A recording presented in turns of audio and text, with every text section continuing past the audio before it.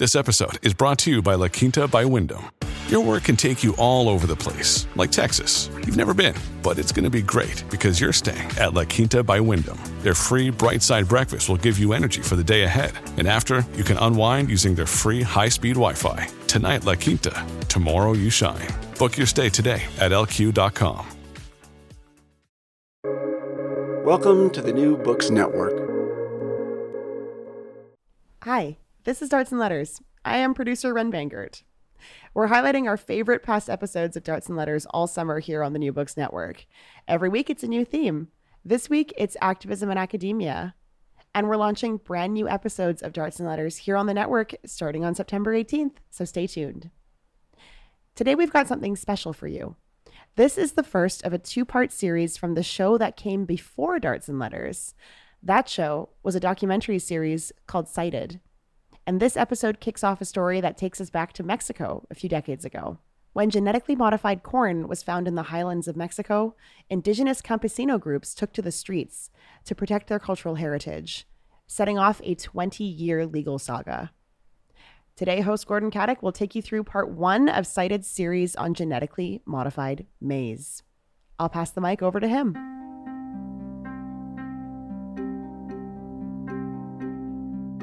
The big problem of the consequences is that we don't know what they are. It's the vast palette of options for bad results to come out.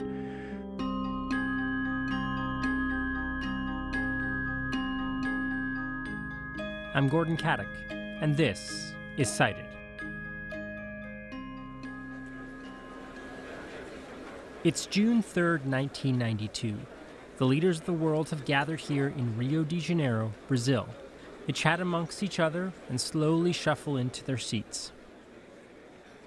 It's the United Nations Conference on Environment and Development, otherwise known as the Earth Summit.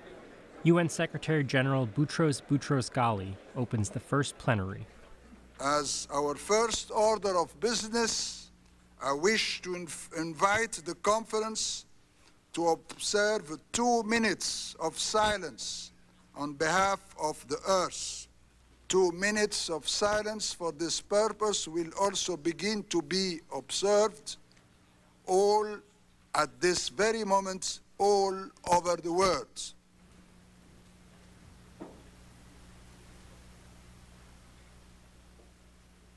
Rio was a watershed moment in environmental history. There was a real appetite for change.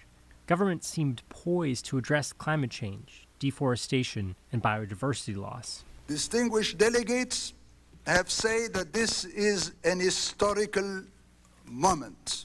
However, it will only be so if the Rio Conference, the culmination of long deliberations, also marks a new beginning. And by this, I mean a new point of departure. Of course, Rio didn't solve all of our environmental problems, but it did define how we understand them.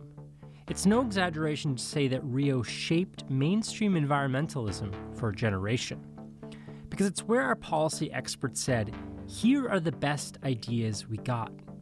And those ideas, they're basically what we're still working with, what we're still fighting over. Ideas like sustainable development. This is the notion that our economy can and should be developed in a way that's sustainable with our environment. Rio. Common but differentiated responsibility. That's the notion that all countries share a burden to fight climate change, but the richer ones should do more. Rio. The polluter pays principle.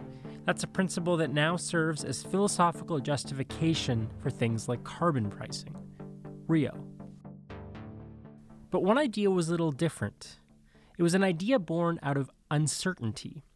Because while the policy experts agreed on a lot, they also said there's still a lot that we just don't know.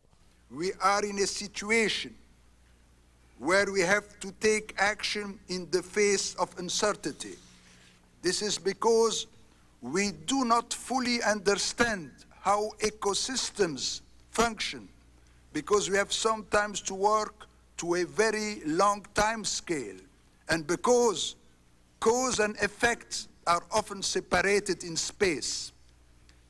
It will therefore be important to ensure the emerging opinions among scholars and experts received full attention in decision-making processes. Secretary General Boutros Ghali is revealing an unsatisfying truth about science. We sometimes look to scientists for certainty, for definitive answers. But that's not what they give us. What they give us is their best approximation of what they know. And with our planet and how it behaves, they're never quite sure. But how do you make policy when there's scientific uncertainty?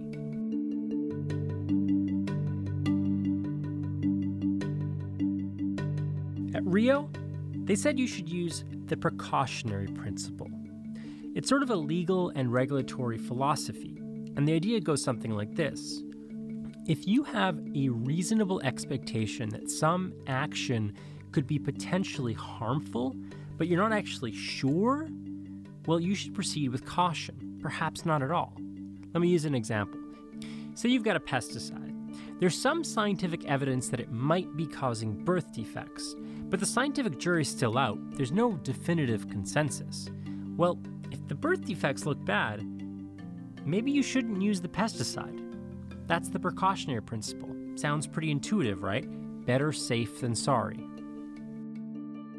But this is actually a departure from the norm, because the precautionary principle flips the burden of proof. Historically, scientists were asked to prove something is harmful. But with the precautionary principle, industry has to prove that their action is safe. If you accept this fully, the conclusion is pretty radical. We can't risk our environment for the sake of our economy. But look, the precautionary principle and everything else they agreed to in 1992, these were just high-minded ideas. The people at Rio hope that we take those ideas and actually do something with them. Let me end with these few simple words. Never will so much depend on what you do or do not do for yourselves, for others, for your children and grandchildren, for the planet, for life in all its interdependent forms.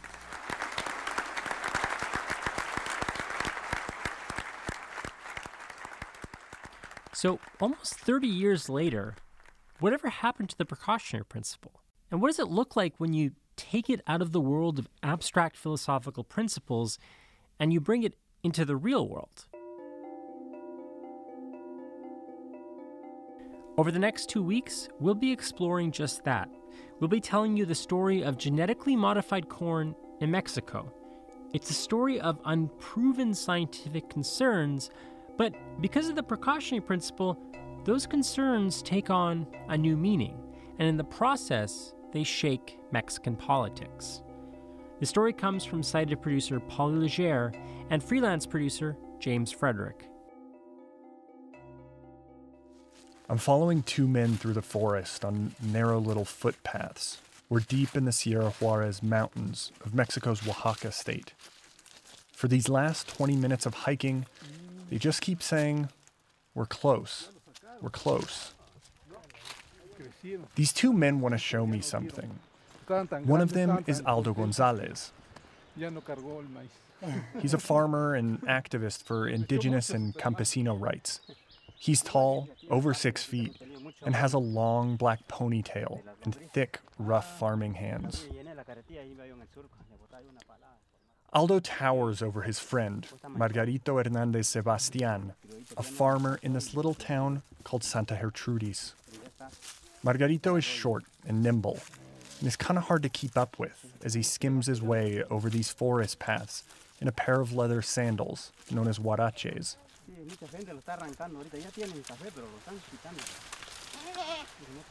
The goats are calling. That means we're close. Margarito has brought me to see his farm. And when I walk out of the trees, I understand why it was worth the 40-minute hike. This is unlike any farm I've ever seen. For one, it's on a hill, like a 60-degree mountain, like too steep to ski down. And Margarito has everything here. A very eager pig on a 10-meter leash comes up to greet us. One huge, beautiful turkey and a brood of chickens waddle around.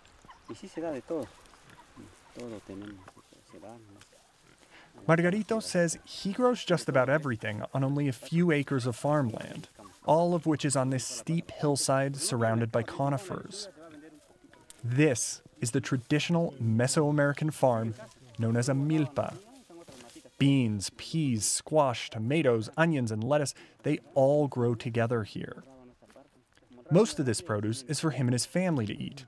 Some of it is saved for his animals, and sometimes he'll sell extra at a town market 30 minutes away. And then the rest is shared in the community.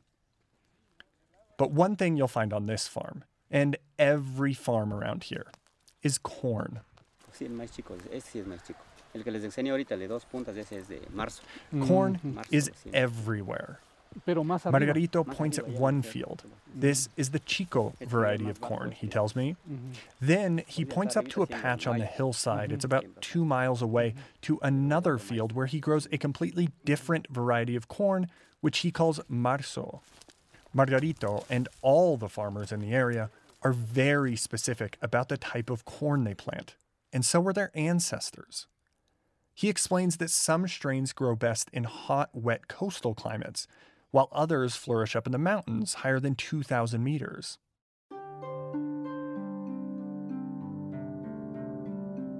The creation of corn started sometime between 7 and 10,000 years ago, in a place we now call Mexico.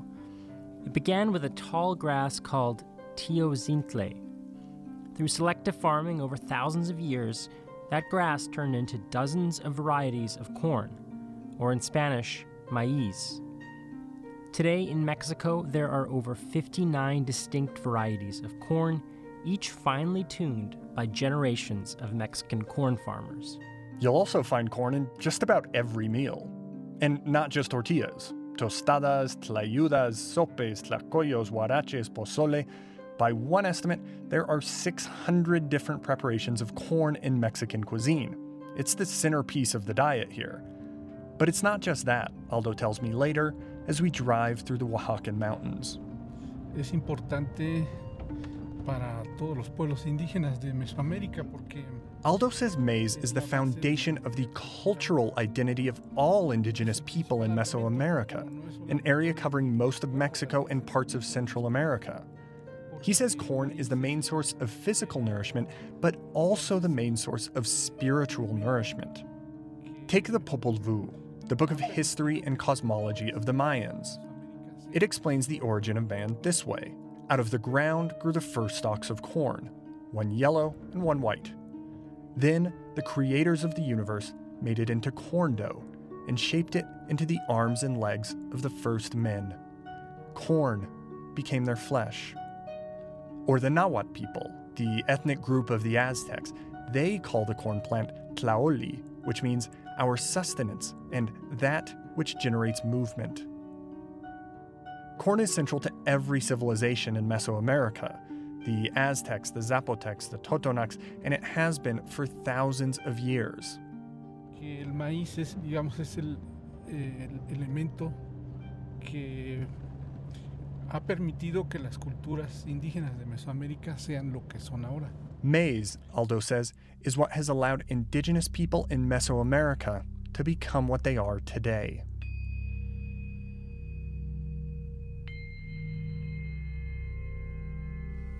But about 20 years ago, something showed up in Aldo's town that shouldn't have been there.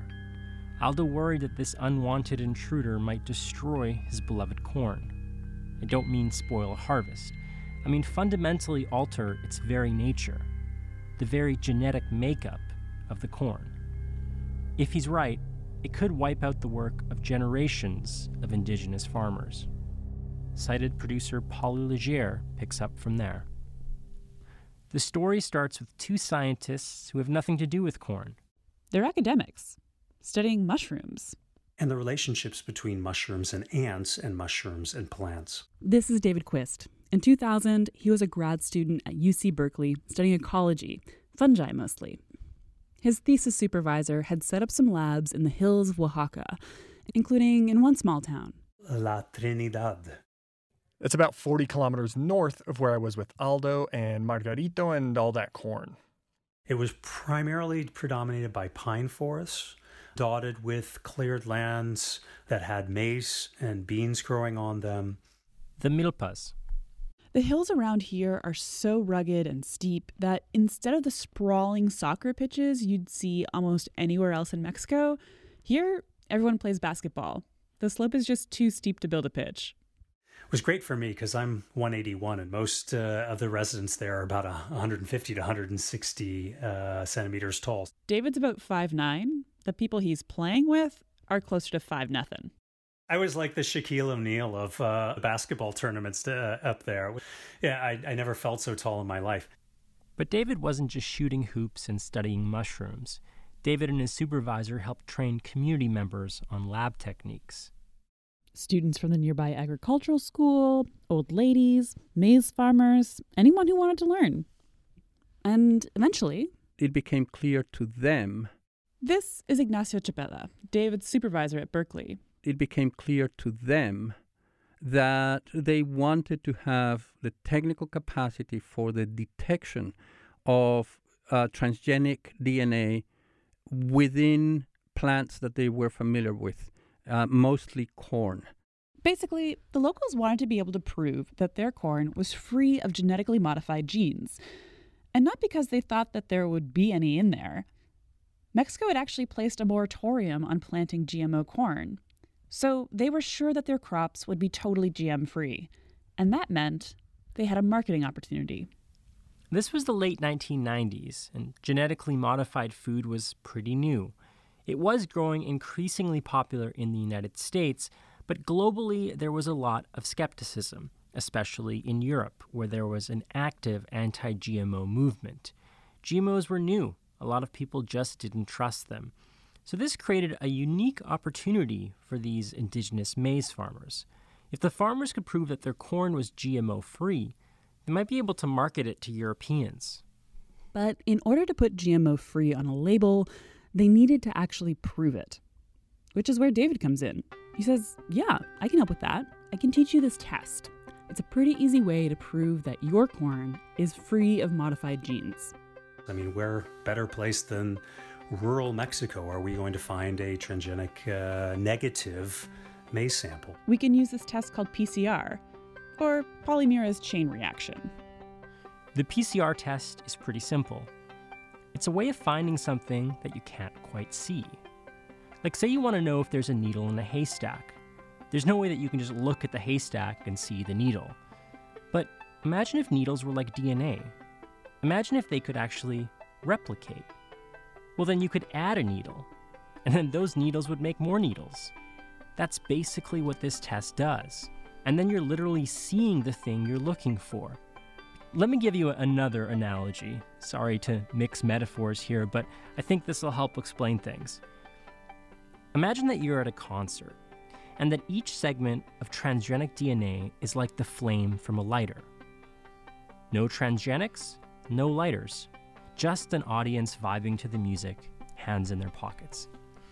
Now imagine that a few dozen people start waving their lighters around. You'd see faint pinpricks of light in the audience, but not too many. That's kind of what it would look like if there's only a faint trace of transgenic DNA.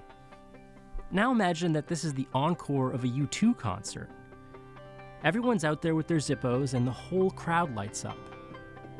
That's what it's like when you have a lot of transgenic DNA in the PCR test. Basically, what happened was there was some DNA in your sample, you added more, and suddenly it's everywhere. If it wasn't there in the first place, it wouldn't have replicated like this. So David lines up his samples. He has one from canned corn in the US, which he knows is genetically modified, and then a bunch of local samples. From various places, their uncles' plots, neighbors. And then one of them came back with a sample from Deconsa. The Deconsa is a food store. You can find one in almost every tiny town in Mexico. There are 27,000 of them across the country. They provide cheap food staples to the area, including corn. So it's the night before David's going to give this workshop on PCR to folks in La Trinidad, and he decides to run a test trial. He's got his transgenic corn from the U.S., the seeds from the Consa, and the kernels from local plots, which should basically be the furthest thing you can get from mass-produced transgenic American corn. First step, the canned all-American corn. Transgenic positive from U.S. Yep, there's the transgenic DNA lighting up. As expected, the finale of a U2 concert. Then a seed from a local plot. Then a Mexican Oaxacan maize sample, no transgenic DNA, looks good. Another one looks good. Then he gets another sample, and something weird happens. There seemed to be a faint band, a faint signal of this transgenic DNA.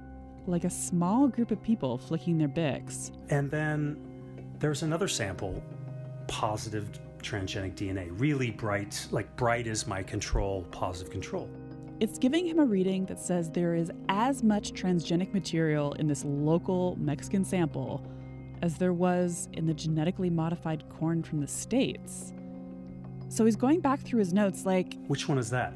That was the one from the government store, from the store of these seeds coming in the communities. And that was just a oh shit moment for me. David's found, or at least he's pretty sure he's found, transgenes where there shouldn't be transgenes. GM corn isn't supposed to be growing in Mexico at all, let alone in the southern highlands of Oaxaca, where maize had been cultivated for millennia. This potential for this kind of, whether it was intentional or not, this transgenic contamination of the entire Mexican landscape. So he did the first thing he could think of. He called his supervisor back at Berkeley. But this is 2000. There's no internet, and there's only one phone in town, in this little store. There's a woman sitting there at this glass counter with all these stacks of products, personal sanitary products, bath soaps, apples, oranges, you name it.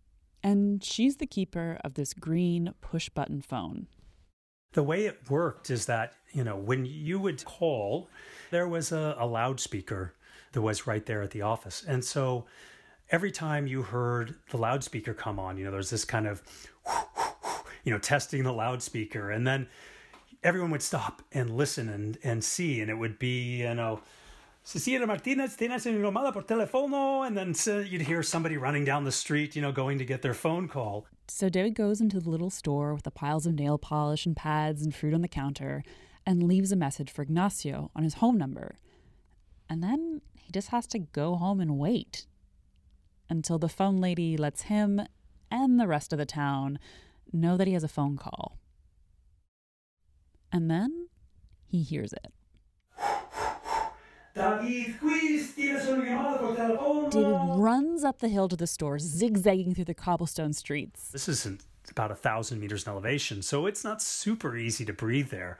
There I'm going, running down the path, thinking, what am I going to tell Ignacio here now that we've had this result suggesting that transgenes had already made their way into Mexico? I think it was 6 a.m.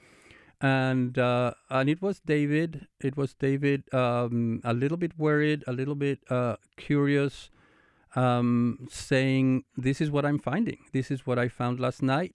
We never discussed what we were going to do if we actually found transgenes here.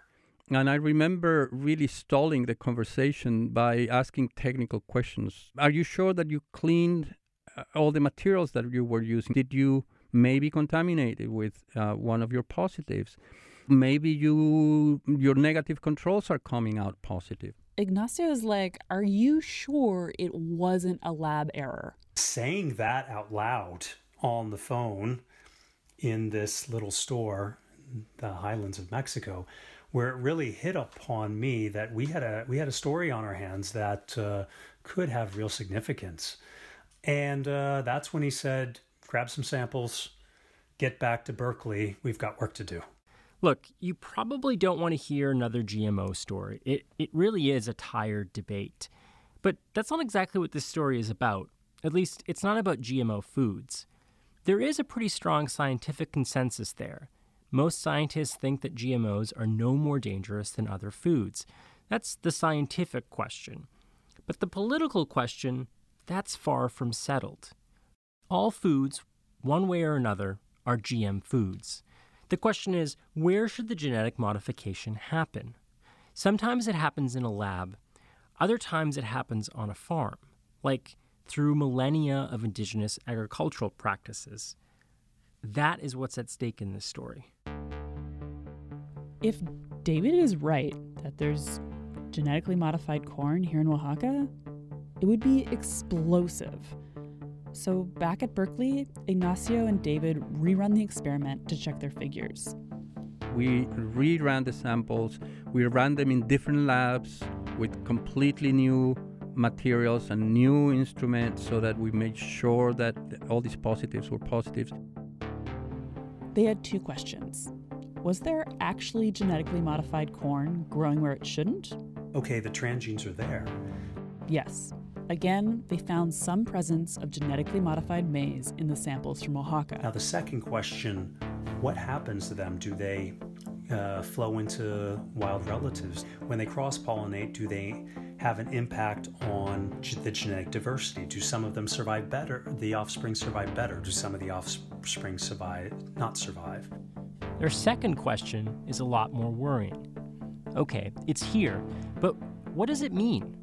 What impact might the GM corn have on indigenous maize and the overall biodiversity of the region? They just don't know. The big problem of the consequences is that we don't know what they are. It's a vast palette of options for bad results to come out. David and Ignacio are worried that the GM corn is wandering into the indigenous maize. It's not simply cross-pollinating, but it's actually entering into the DNA of the Oaxacan maize and fundamentally changing it. It's creating a kind of hybrid corn. And over time, this could have huge consequences for biodiversity, because maybe this new hybrid corn would have a kind of fitness advantage. So over generations and generations of breeding, it might actually take over the Oaxacan landscape. If this were possible, it would threaten thousands of years of indigenous tradition. It wasn't until then that we started thinking about how are we going to publish this and what are we going to do after. GM corn is big business. And at the time, these multinational agribusiness companies were hoping to slowly make their way into the Mexican corn market. But if David and Ignacio's paper was right, that GM corn threatened to wipe out indigenous maize, this would put a stop to everything. So this wasn't just any old academic paper that would simply collect dust on a library shelf. There were billions of dollars on the line here. After the break, David and Ignacio submit their paper. I'm Gordon Caddick, and you're listening to Cited. You're listening to Darts and Letters, a show about the politics of academia, ideas, and intellectual life. We're proud to be a new member of the New Books Network, and all this summer we're playing some highlights from our archives. But we're coming back in September, and if you like what you hear now, you'll want to hear that. So why don't you subscribe to our podcast? You can find it by searching Darts and Letters wherever you find your podcasts, or going to dartsandletters.ca.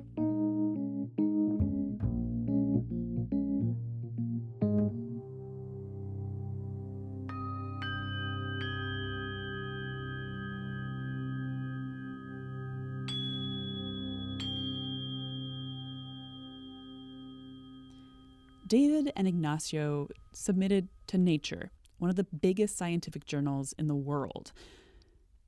And in 2001, after going back and forth for over a year, Nature finally published their 2.5-page paper, Transgenic DNA Introgressed into Traditional Maize Land Races in Oaxaca, Mexico. I personally didn't expect the level of international attention that it received once we published our research in December of 2001. The press went wild. Le Monde, El País, BBC, etc. It blew up. Estados Unidos confirma maíz Bad transgénico seeds fight contaminado en brewing with México. genetically modified corn in Mexico. Mexico's GM corn. Des shocks scientifiques dénoncent l'existence de maïz contaminé. Genetic contamination taints corn in Mexico. Transgenes gone wild and all these kinds of things, which certainly got people's attention.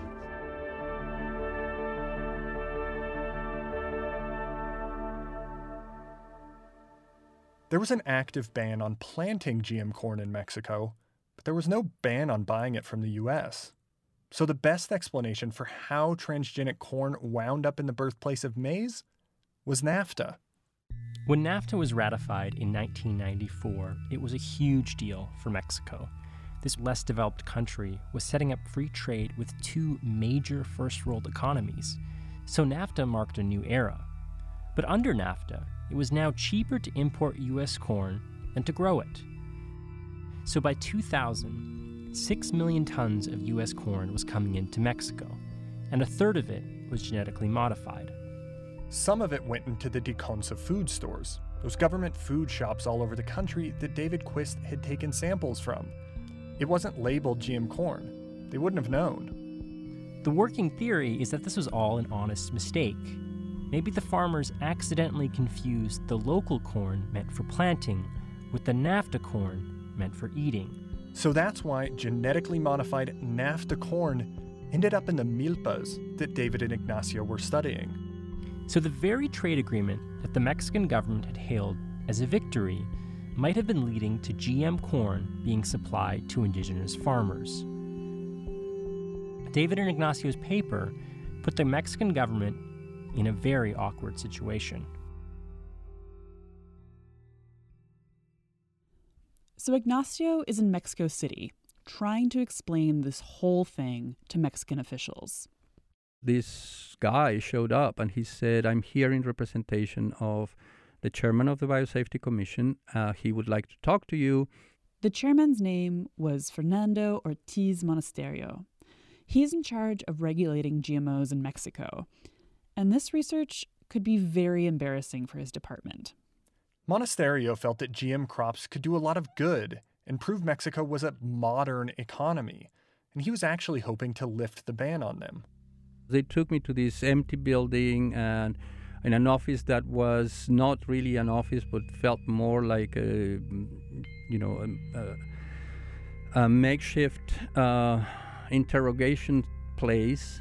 Ignacio says that they were the only 3 people in the building. They dismissed the one lady that was looking after coffee. And that as soon as they got there, the chairman started yelling at him. Telling me that I was doing something terrible, that I was about to get myself into a huge amount of trouble, and so on and so forth. For about an hour, he did that with this burly bodyguard. This data, these results that you're reporting are not true. This is all a lie. And then the tone starts to shift. He said, I have arranged for you and the other 4 greatest scientists of plant science in the world to meet in a resort in Baja California, all by yourselves, and repeat all these experiments, whatever you need to do, and you will submit another paper to Nature that says that. And he had the results. He wanted me to say some stupid result that basically said that was not true. It was the opposite of what we wanted to publish. Ignacio says he was told the other 4 scientists were from Monsanto and DuPont, 2 of the largest manufacturers of genetically modified corn. And Ignacio is like, no way. I am very happy to help anyone, including in industry.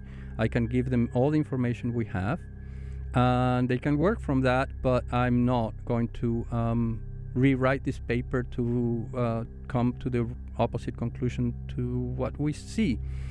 And after that moment, this guy stood up and left, went out, and he told the bodyguard, he said, show him the offices.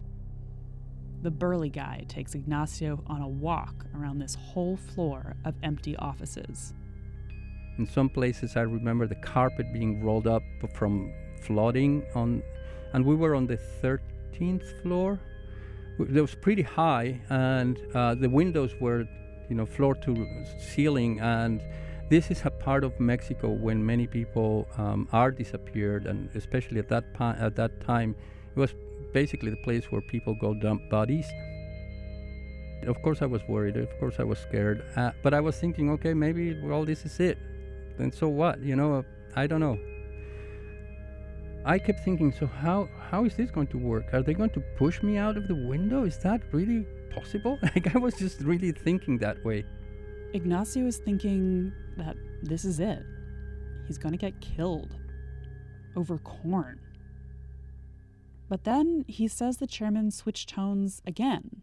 He's like, please, friend, we'll drive you home. We insist. They pulled up in a black Suburban, which is this massive SUV, that gangsters use. It's like a cartoon. And then throughout the trip, they were telling me, talking to me about my daughter and talking to me about, it's again like in a movie, a bad, cheap movie, gangster kind of style. Yeah. It's the only time in my life when I've had that experience. Ignacio says that he got the message. If he was going to do this work, he should be prepared for backlash. We couldn't find Fernando Ortiz Monasterio, but he did talk about this meeting in Caitlin Shatterly's book, Modified. Ortiz Monasterio remembers the meeting quite differently. He calls it, quote, professional but not friendly. He says there was no swearing or threatening, and the office was just under construction. And yes, he did suggest Ignacio redo the study, and that among the people he should work with were industry people, including Monsanto. But most importantly, he said that the position of the Mexican government was that Ignacio and David's research was, quote, a cherry bomb for biosafety, that it could hurt both the biotech industry and NAFTA, and that could have major economic implications. He goes on to call Ignacio courageous for the way he, quote, fought for his study like Quixote and the windmills. Which, when you think about it, is a pretty sick burn. Because in the story, Don Quixote charges towards what he thinks are giants, but he runs into windmills. Monasterio is saying that David and Ignacio are going to battle with their own imaginations. Nick Kaplinsky kind of agrees.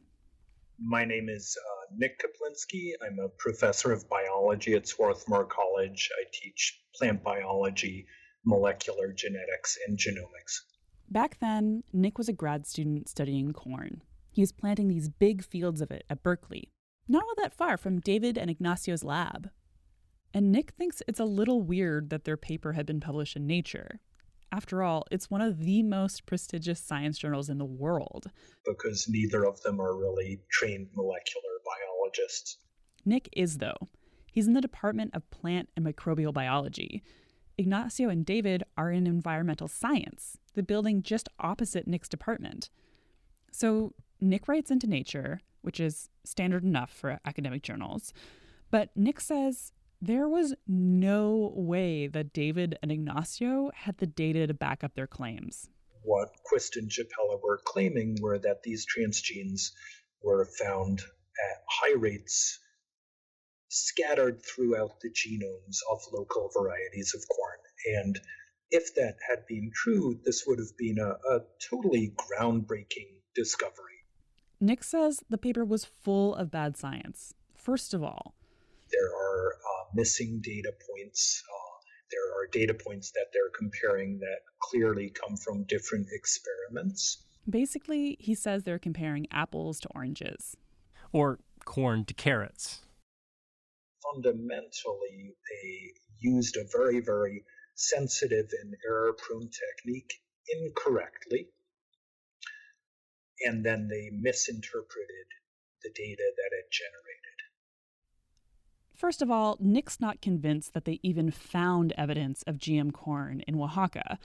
But what he's even more unconvinced of is the argument that David and Ignacio make that genetically modified genes somehow behave differently in the wild.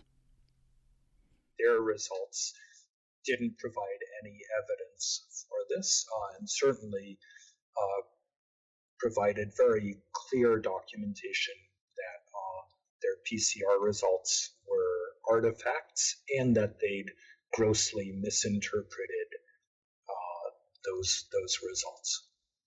Nick thought David and Ignacio were just looking at windmills, not giants. Here's why. Remember that PCR test? The U2 concert? Well, that technique is a very error-prone technique, if you're not careful.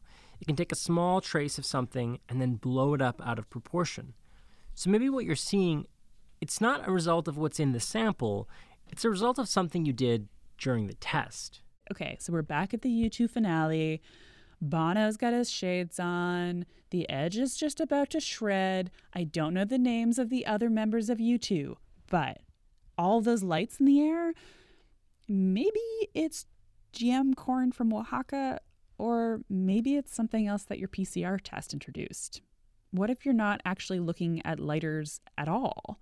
Maybe it's the exit light from the stadium, or somebody on their cell phone, or someone with glow sticks, or the red tip of someone lighting up a joint. Nick says the technique that David and Ignacio used could not distinguish between lighters and phones, joints, glow sticks, exit light. Their technique misinterpreted all of those sources of light as being people waving their lighters in the air. So, as being evidence of genetically modified corn. It's not that there weren't lighters there, it's just you couldn't prove that all of that light was from lighters. But basically, this was the fight that was happening in the pages of Nature. Did David and Ignacio interpret their results correctly or not? But this fight wasn't just about a PCR test and how to interpret it. Because here's the thing, the people who wrote angrily to Nature, they didn't just say the test was wrong.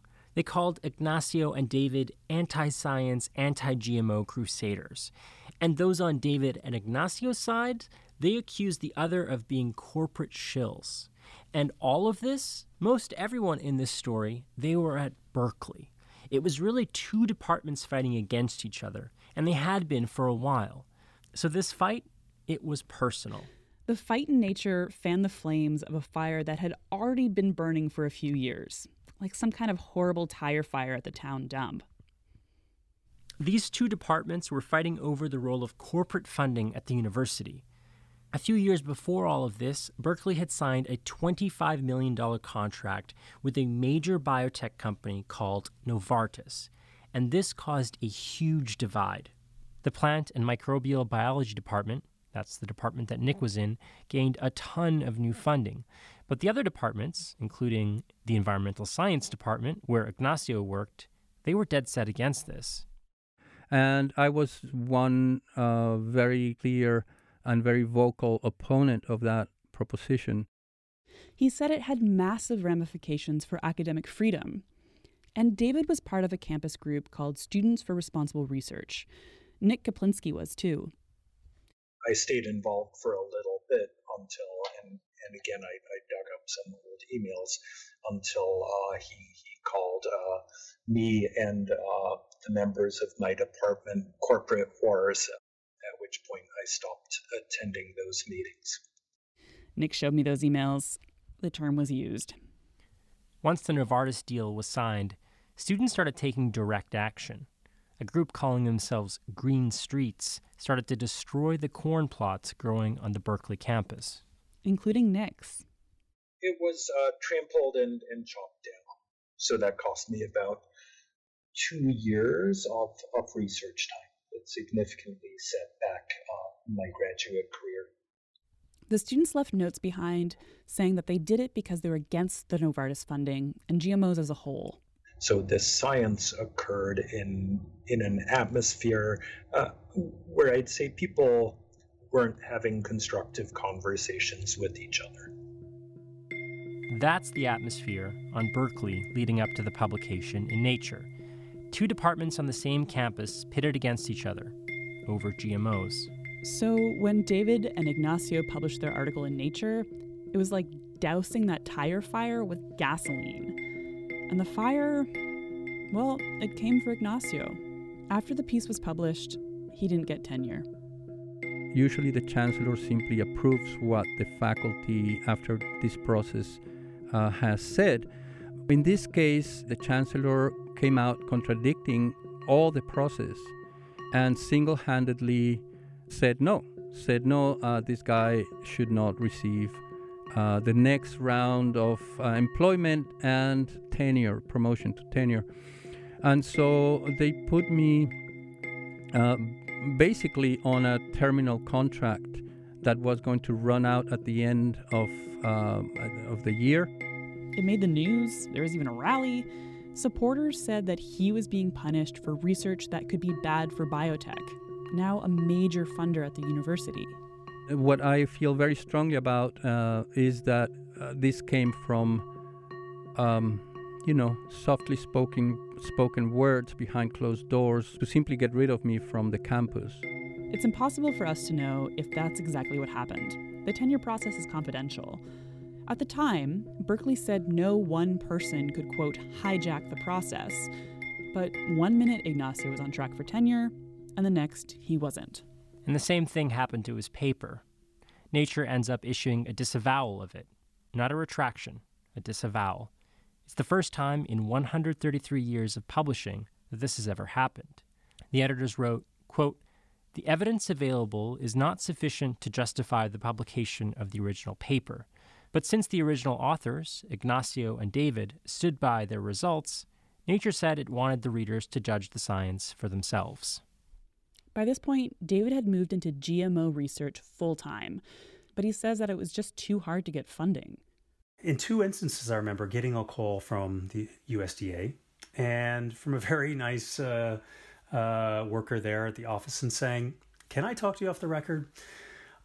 I just wanted you to save your time and say, despite what is good and probably very important research, politically, there is no way in hell you're going to get funding from our agency." And it really was a signal to me that there was not the space to ask these kinds of questions in the United States. He ended up in Europe, working on biotech regulation in Norway, which is where he lives now.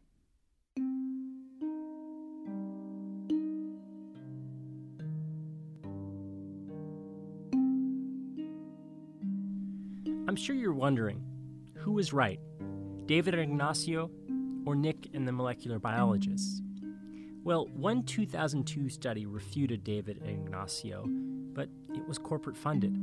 And then there were dozens of other follow-up studies. Some found transgenes, others didn't. And there's been a debate around all of them. Who's funding what? At the end of the day, there's been some support for David and Ignacio's first claim that there was transgenes in the Mexican maize, but really no one has backed up the idea that this GM corn behaves differently in the wild and somehow could threaten the biodiversity of the region. And part of this is that it's not a very popular area of research. There's not really funding for it, not when David and Ignacio first made the discovery, and not even now. It's still seen as a politically toxic issue, and some scientists see what happened to David and Ignacio as a cautionary tale. So we don't have a definitive answer for you. Based on what is out there, here's the state of the science. Molecular biologists we talked to said it was highly unlikely that GMOs could bully out local varieties. And even then, the genetically modified corn wouldn't necessarily overthrow Oaxacan maize. It would still need the right conditions to thrive, and a milpa just isn't one of them. So maybe David and Ignacio were charging against windmills. But they also told us that with biological systems, you never know. One scientist said biology is full of surprises. It's a dynamic system. It all depends on the crop, the local conditions, how people plant, and how everything interacts with everything else. You'd have to do a lot more research, and even then, you'd never know for sure what might happen or what could happen in the future, which is kind of the point that David and Ignacio were making. Sometimes scientific experts just don't give us the definitive answers we want. So we have to operate under conditions of uncertainty. But that uncertainty brings risks. Because what if David and Ignacio were right? Try to put yourself in the shoes of an indigenous farmer. Remember Margarito from the very beginning? His maize is fine-tuned just for the hills of Oaxaca. His maize has been cultivated over generations. his parents' parents, thousands of years of work. It's his heritage, not just his agricultural heritage, but his spiritual and cultural heritage. And then this new corn comes around, and he thinks, what could this do to my corn? Next week, we return to the hills of Oaxaca. Indigenous farmers react to David and Ignacio's findings with alarm. And so they fight to defend their maize. And that fight puts them up against their own government, against NAFTA, and against the most powerful multinationals in the world.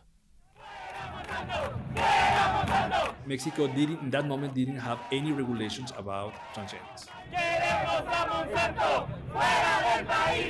It's part 2 of the fight over corn, when farmers and activists face off with the Mexican government and the world's largest agribusiness companies. Pensamos que difícilmente se podría ganar. Ojalá y se gane. I didn't think the lawsuit would win, although of course I wanted it to. Si un juez decide, if just one judge decides they can't find a reason to block transgenic corn, I'm not sure we could file another lawsuit. It would have been decided for life. Para la vida. Pues últimamente, tendremos que irnos. If the worst did happen, a flood of transgenic corn being planted here, we'd have to leave.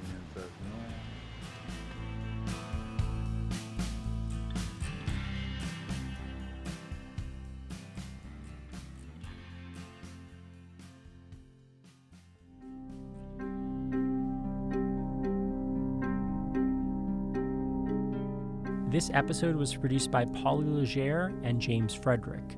Our research assistant was James Radigan, and the episode was edited by A.C. Rowe and me, Gordon Caddick.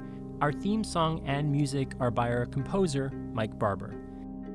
Fact-checking by Aurora Tejeda. Dakota Coop is our graphic designer, Cited's production manager is David Tobias, and our executive producers are Sam Fenn and me, Gordon Caddick.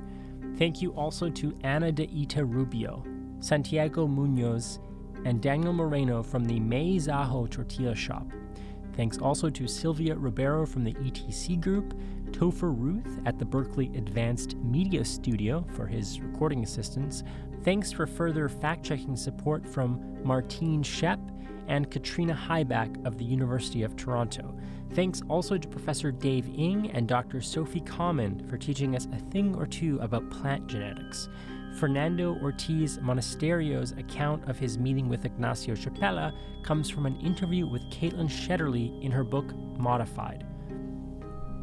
This episode was funded in part by the Social Sciences and Humanities Research Council of Canada. We got a grant to discuss ideas in liberal environmental theory. James Radigan was our research assistant on the project, with further research advising from Professor Jessica Dempsey at the University of British Columbia and Professor Rosemary Collard from Simon Fraser University. Cited is produced out of the Centre for Ethics at the University of Toronto, which is on the traditional land of the Mississaugas of the Credit, the Anishinaabe, the Chippewa, the Haudenosaunee, and the Wendat peoples. Cited is also produced out of the Michael Smith Laboratories at the University of British Columbia. That's on the unceded territories of the Musqueam, Squamish, and Tsleil-Waututh nations. Transgenic DNA introgressed into Transgenic DNA introgressed into What a title! Transgenic DNA introgressed into Transgenic DNA introgressed into Okay. Transgenic DNA introgressed into holy shit. Okay, I'm gonna run out of battery before I can say this.